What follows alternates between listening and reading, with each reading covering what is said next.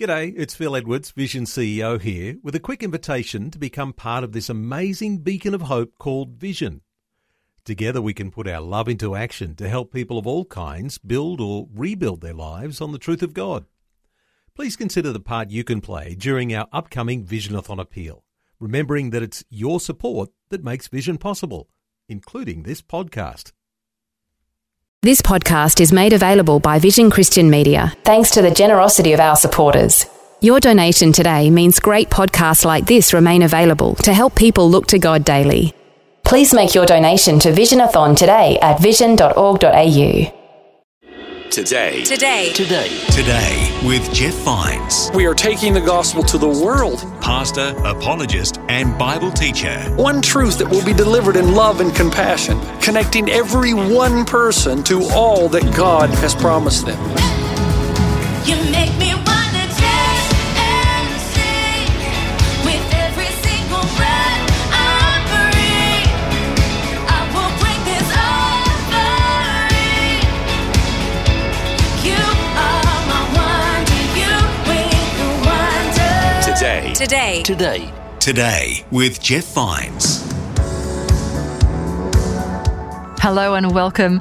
My name is Bill. Thanks for joining me for this, the last message in our series, Renovations of the Heart.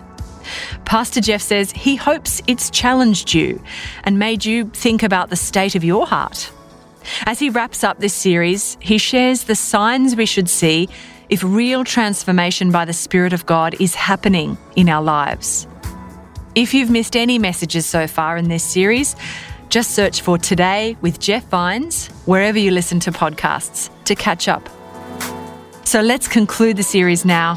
Here's Pastor Jeff.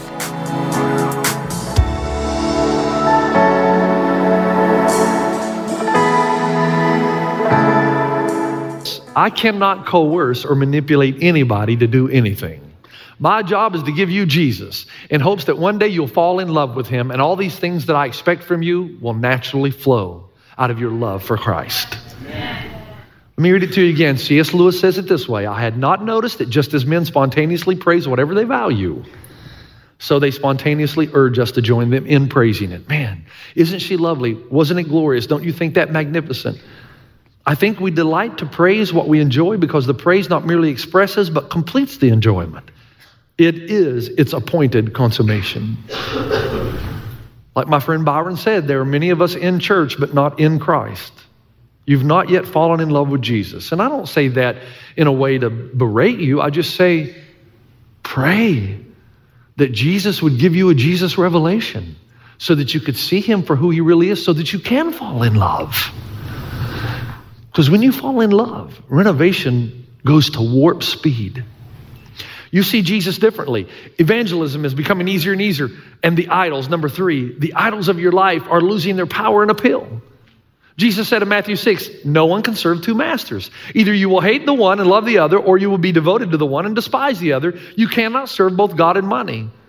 And a powerful little verse with which most of us are unfamiliar is found in Jeremiah 2:13. My people have committed 2 sins. They have forsaken me, the spring of living water, and have dug their own cisterns, broken cisterns that cannot hold water. He's saying that as you're renovated from the inside out, something happens in you. These idols that used to tug on your heart, they lose their power. You know, the kind of clothes you wear to be noticed by everybody, they don't lose. I mean, you still do them, but it's for a different reason. You just want to dress nice. But you're not motivated by what other people think of you all the time. You know, the money that you want to make, you still want to make money. Nothing wrong. There's no sin in wanting to make money, but it's your motivation. It doesn't tug you and pull on you so much that you'll sacrifice the things of the kingdom to get more money. These idols that we have in our lives, they are psychological idols. It's the things that we think will give us ultimate meaning and significance. We say that we can't live without a wife or a husband or somebody to date or sex or a girlfriend or children or an earthly romance. These are things that they don't have the tug. You still love them. You still pursue them to a degree, but they don't have the tug they used to have on you. I have a friend in New Zealand who walked away from God after 30 years because she wanted a child and never got one. Now, what does that tell you? That tells you that she was using Jesus as a means to her end. As long as Jesus gave her what she wanted, she would follow. That means that Jesus isn't the love of her life. Because when Jesus is the love of your life, all you want, all you need is Jesus. And you know down deep inside you can live without those other things. So they don't tug on you anymore. And that's okay to still desire to want a child, but it doesn't affect or impact your demeanor like it used to. You can actually not have a child and not be depressed all the time. Sociologically, there are things in our lives we think give us credibility with other people, significance, position. And it used to tug on us. We've got to be at the top of the corporate ladder. We've got to have this kind of job making this much money, and we've got to have this much stuff, and we've got to live in this community, and we've got to be able to recreate with these kinds of people. But when Christ is formed in you, there's still things you love. They just don't tug you the way they used to tug on you. You don't actually have to have them to be happy. The only thing you have to be happy is Jesus, and you got him. Amen. Theologically speaking, sometimes you can make theology an idol. You can say, you know what, I've been really good this month. I went to church all 4 Sundays, and I gave what was left over, and and you say, hey, man, I've done it, so God has to accept me. That's when, again, the idol of your life is good works, because you don't understand you're saved by faith through grace, or saved by grace through faith. And so what happens is your demeanor is impacted by how good you've been. The reality, folks, is anything in your life where you say, I cannot survive unless I get this, is your real God. And if you're being shaped and formed on the inside, nothing tugs you away from Christ anymore. He is your utmost, highest. He is the thing you want most.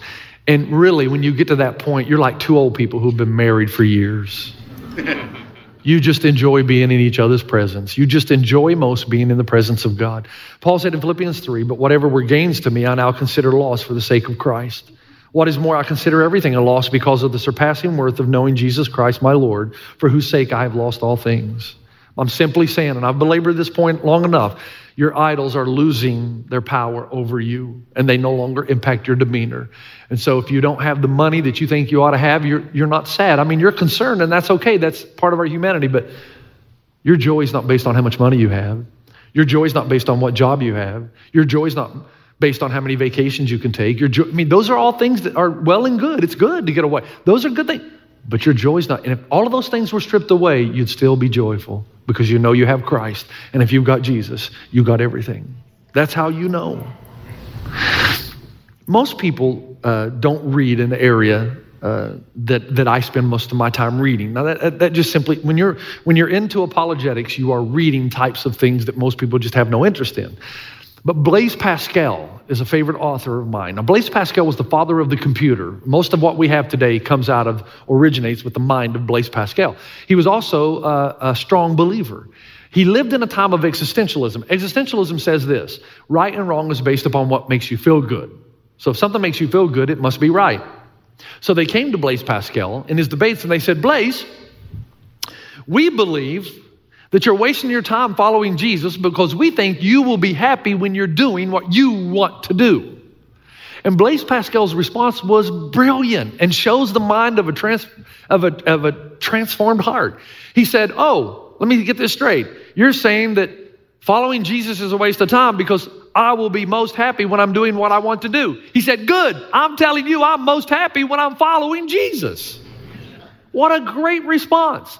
I'm telling you that I am most happy when I'm following Jesus. You know what hedonism is? Hedonism says that whatever feels good determines what is right or wrong, but there's Christian hedonism, and it says, I feel best when I'm with Jesus. I'm really, truly happy when I'm living with Jesus. At which point the existentialist had nothing to say. Hey, if you ever have a chance to go to Oahu, ever have a chance, make sure you go to this little place in Kailua called Island Snow. It's shaved ice. Now, I only discovered shaved ice, I don't know, a few years ago. You'd think it wouldn't be that good because they just take a bunch of ice and they pack it in this cup and then they pour flavors. I mean, it's pure sugar. Strawberry, lemonade, blueberry, cherry, mango, coconut, whatever you want. You choose. And then it all soaks into the ice and then you just eat it piece by piece. I never thought something so cheap could be so good. And you just eat it. And then about 3 or 4 years ago, I discovered that you can actually ask them to put a scoop of ice cream in the bottom. Now, you think that wouldn't be that big a deal until you realize that you're eating these flavors, okay? You're eating, and in the meantime, all that juice is mixing and mingling with the one scoop of vanilla ice cream. So that by the time you get to the bottom, it is divine. It is the best thing. You're thinking, wow, I never knew this existed. It's so cheap and so enjoyable. And from now on, when I go back, I say, why on earth would you have island snow when you can have island snow with ice cream? That's Blaise Pascal's argument. Why on earth would you choose just a world of pleasure and goodness when you can have a world of pleasure and goodness with Jesus, who makes everything so much better? And if you don't know that yet, it's because you haven't fallen in love with him yet, where you've forsaken the idols of your life and you're still trying to get your joy there. And as long as you're trying to get your joy there, it's going to be an endless fight. And so if you're being transformed on the inside out, something's happening to you. Next, self-denial. 4 is becoming the posture of your life. In Mark 8:34, Jesus said, whoever wants to be my disciple must deny themselves and take up their cross and follow me. Now listen to this very carefully. We're going around third and head home, but we got some work to do here. If the pursuit of anything in your life restricts your pursuit of Christ, you are continually giving it up. Okay, let me say it again. We're saying that if you're being renovated from the inside out, you're beginning to see death differently. Evangelism is becoming easier because you're just talking about your treasure. The idols of your life are losing their power because you know they can't deliver. And self-denial is becoming the posture of your life because now your eyes have been opened. And if there's anything in your life, it doesn't even have to be something that's immoral. If there's anything in your life that is restricting your pursuit and your knowledge and intimacy with Jesus, you are dying to that thing every day. Let me give you an example. My father, we lived poor. We were not wealthy by any stretch of the imagination. I had 3 brothers, 4 boys in 1 bedroom. We had a 2-bedroom house. My dad was a produce manager of the local grocery store. And we just did not have a lot of money. So we farmed. We did green beans and corn and potatoes. We lived off the land. And I remember when McDonald's first came to my town, we never went. It was too expensive for Dad to take the whole family. So all my friends were going to McDonald's after church and we were going home. I didn't know then what I know now. They're probably dying now. I'm still alive. So here we are. God works in mysterious ways. And so here we are. And my dad sat us down and he said, hey, kids, I know that we don't have everything that we wish we had, but we have all we need. And I've been offered by my company to work on Sundays. And I would make time and a half and we would have more money. And my dad was good like this. He'd always talk to us about any family decision. He says, but I've turned it down. And he told us why. What a smart dad in those days when men didn't talk like this. And Dad said, I've turned it down because I don't trust myself. I'm afraid that if I sacrifice this family time in the house of the Lord, that I will sacrifice something the next go around. So I've decided that it is better to live with less so that we may have what is really valuable. Now, how long do you think that stood with me?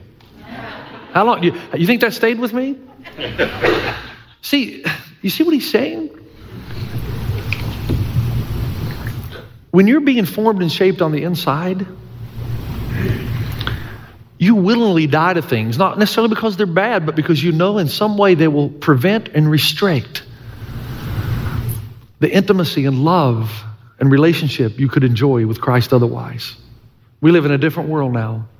I realize some people have to work on Sunday. I get that. And I realize that every day is a holy day. I get that too. But man, the principle that my dad taught is still there. The question to all of you is, what are you afraid to lose so much that you are giving up Jesus to get it? What are you afraid to lose so much that you would give up Jesus to get it? Don't rationalize, just be honest and repent. If there's any pursuit in your life that stifles the pursuit of God, you are willing to give it up if you're being renovated on the inside. It doesn't mean you're perfect, but you live in a constant posture of self-denial. Now, this is going to hurt, okay? Because I could just go on and I'd be safe, but I'm not going to. I'm going to give some examples quickly. Food. The Bible says that your body's the temple of God. And I don't know if you realize this, but the types of things we put in our body now impacts our anxiety, our depression, impacts everything. And I've noticed in my life when I'm eating in an unhealthy fashion, that it actually impacts the way I'm thinking. It impacts the way I'm feeling. And in a real way, I get so anxious that I don't even want to take the time to pray. So I've acknowledged there are some things in my life I have to give up in order to think more clearly, in order that nothing would stifle my future progress with Christ. Now, please don't look at me and say, what would you know about food? Listen, let me tell you what I would. Don't do that to me. It's not fair, because let me tell you how I'd like to live my life. It'd start out at IHOP every morning with biscuits and gravy and eggs and bacon and give me about 5 pancakes. Then I'd come to the office and I'd have a sweet tea. And then at 12 o'clock when I'm hungry again, I'd go down to Wendy's and get a triple cheeseburger with large fry, large Coke, and a large Frosty. And I'd top it all off that night with the biggest place of fried chicken I could get. I'd eat a whole bucket. Now that's how I'd like to live. But I don't, because the body's the temple. Exercise can distract you from God because you're so addicted to it, you live in the gym. See, I got both people. Come on. You live in the gym. You're just possessed with your body. You don't have time for God because all you do is work out and look at mirrors. It could be golf. It could be golf. Now, I told you it was going to hurt. Golf takes a long time to play. It does, especially in California. The courses are crowded.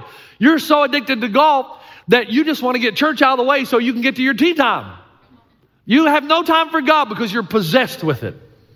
It could be a luxury weekend getaway. You've bought a home in Big Bear or Newport Beach or somewhere. Nothing wrong with that. God bless, I got that. Until it just distracts you. It is what you look forward to every weekend. You got no time in your off time for God things. Friends, sometimes you're going to lose good friends because you're not in the in crowd and do the in things. When renovation is occurring and progressing, self-denial is happening more and more in every season of your life. Now, let me give you an example. I'm going to move to the last two quickly, okay? Quick example. My buddy Anthony McMahon, you've heard me mention him before. He's over here on the right-hand side. He's an elder in our church, and he takes me to Dodger games, which means I put him on a very high pedestal until he starts letting me down. Because I really was looking forward to watching the Dodger games with Anthony at his home. I knew we weren't going to get tickets, but I thought, man, this week I'll call Anthony and I'll work here till the last minute and then I'll go down to Covina and I'll watch the Dodger game. So I text him, we're going to watch the Dodger game. He says, I can't. I've got to help a couple with their finances. Dude, tell them you're sick. Lie to them. Do whatever you have to do because I'm depending on you. My wife will not let me watch the Dodger game. She's going to be watching Doc Martin and I'm going to be watching something on my phone. I depend on you. But no, he can't do it. He's going to help somebody. So I say, okay, I'll let this one go. I'll text him the next night. Got another game, got 3 games in town, so I text him the next game. He's got another meeting with, I guess, Christian people. I don't know. I just know that I wanted to say to him, what is wrong? You're not a real Dodger fan. Lie to them. Tell them you're sick. Tell them you don't feel well. Do whatever you have to do. But get the Dodger game on your television set. Now, here's the point. I talked to his wife, Vivian, later, and she said, I've noticed this growth in my husband's life.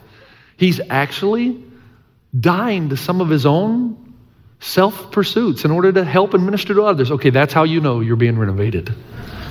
When you'd give up a Dodger game to help someone. Quickly. 5, upsizing is being replaced by downsizing in order to upsize again. This is how you know you're being renovated. My friend Mike Taylor in New Zealand, I noticed when I was there, he worked for Air New Zealand. I've said this before, but some examples stay with you. Mike Taylor was being promoted almost every year I was there. So I got there I was there 10 years. My second year, he worked for Air New Zealand, and he kept getting promoted. So by the 8th or 9th year, he's making 3 times what he was making when I first arrived. But I noticed something in his life. Still driving the same old car, still living in the same old house. And I went up to him one day, I said, Mike, I've noticed, aren't you making like 3 times what you were when I first? Yeah, I am. I said, well, don't you want to move and find another place to live? Don't you want to buy a new car? Oh, no. He says, I made God a commitment a long time ago. Everything he gives me beyond what I need, I give away. That's renovation of the heart. 2 Corinthians 9:7. Remember this, whoever sows sparingly will also reap sparingly. Whoever sows generously will also reap generously. Look at Psalm 122:9. For the sake of the house of the Lord our God, I will seek your prosperity. Do you hear what he's saying?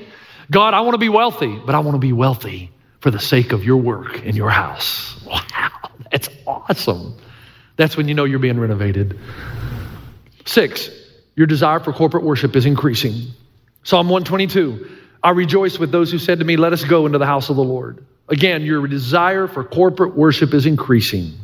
Your desire for corporate worship is increasing. Psalm 118:26, blessed is he who comes in the name of the Lord. From the house of the Lord we will bless you. Psalm 104, enter his gates with thanksgiving and his courts with praise. Give thanks to him and praise his name. Psalm 23:6, surely your goodness and love will follow me all the days of my life, and I will dwell in the house of the Lord forever. Now, why does he say that? I love, look. When you're being renovated, this thing of worship and praise and magnifying and glorifying God becomes not only a priority in your life and a non-negotiable, it becomes the best part of your week. You long for it. You want it. You seek it. It goes back to what I said before. The way you complete your joy is to express it. But if you're not joyful because you're not in love with Jesus, what desire will you have to express it? But if you're in love with Jesus, you gotta express it. You gotta talk about him and you gotta magnify and praise him. It becomes the direct byproduct motivation of your heart. Let me go back and say what I said before. I will never coerce or manipulate you into doing anything. My job is to give you Jesus, and hopefully one day you'll fall in love with him when you realize how he first loved you. And then all these things, man, downsizing, sharing your faith, talking about Christ, not being afraid of death. All of these things will just naturally be a byproduct. So you have to ask yourself, are these things present in my life? Are they? Are you beginning to see death differently? Is evangelism becoming easier? Are the idols of your life losing their power and appeal? Is self-denial becoming the posture of your life? Are you upsizing in order that you can downsize, in order that you upsize again? Your desire for corporate worship is increasing. And finally, I gotta finish this. Finally, you possess in your life a holy discontent. When you're being renovated, there's something in your life that disturbs you so much that you cannot rest until you do something about it. It could be hungry children in our community. It could be poverty. It could be injustice. It could be the children in Nairobi, Kenya. It could be the children in Africa. It could be the pastors, preachers in India. I always love it when I preach a sermon about the need, and I'll have a businessman come to me and say, Jeff, I got to solve this need. Tell me how we can solve this need. That's how you know you're being reshaped and reformed. So, okay, where are you in all of this? Where are you? Where are you? Remember, the Bible says that some of the seed will fall on this kind of soil. It will be received with joy at first, but then the cares of the world will choke it out. Where are you? Where are you? And I'm asking you that if you're not where you know you ought to be, repent, man. And ask Jesus to help you fall in love with him. Jesus says, if you ask anything in my name, I will give it to you. Let me tell you what's in his name. When you say, Jesus, I want to love you, I just don't. Would you give me a revelation of yourself that would catalyze love in me? That is a prayer that he will always answer. Just sit tight, because I don't know what he's going to do. And it'll be different with every life. Would you do that this weekend before you leave? Would you ask God to reveal himself to you so that you would fall in love? Because when everybody falls in love with Jesus, man, sermons will totally change. All we'll do is talk about heaven, wait and get there. And what God's going to do with us now. Huh? Come on, man. You need to fall in love. Father, thank you for your love for us. And because you first loved us, we love you. And you have expressed your love to us. I pray that this would be a moment of revelation when our eyes are open to the truth and the reality that in you we have it all. We need not fear death. You are our treasure that we talk about because we've experienced you. I pray for any person in the room that down deep inside, they know they just don't love you. They know about you. They know even some scripture, but to love you with intimacy, to enjoy your presence, and to yearn to be with the people of God is just not there. I pray that you would reveal yourself to them in a special way. that they would see for the first time in their lives that you are jealous for us, because you know that our great joy, our greatest joy is found in you. Is my prayer in Jesus' name. You've been listening to Today with Jeff Vines. Next time, we'll bring you a new message from Pastor Jeff. You can listen to more messages like this. Just search for Today with Jeff Vines wherever you get your podcasts. You make me wanna dance and sing with every single breath I breathe. I will bring this offering. You are my wonder. You bring the wonder. Today with Jeff Vines. Thanks for taking time to listen to this audio on demand from Vision Christian Media. To find out more about us, go to vision.org.au.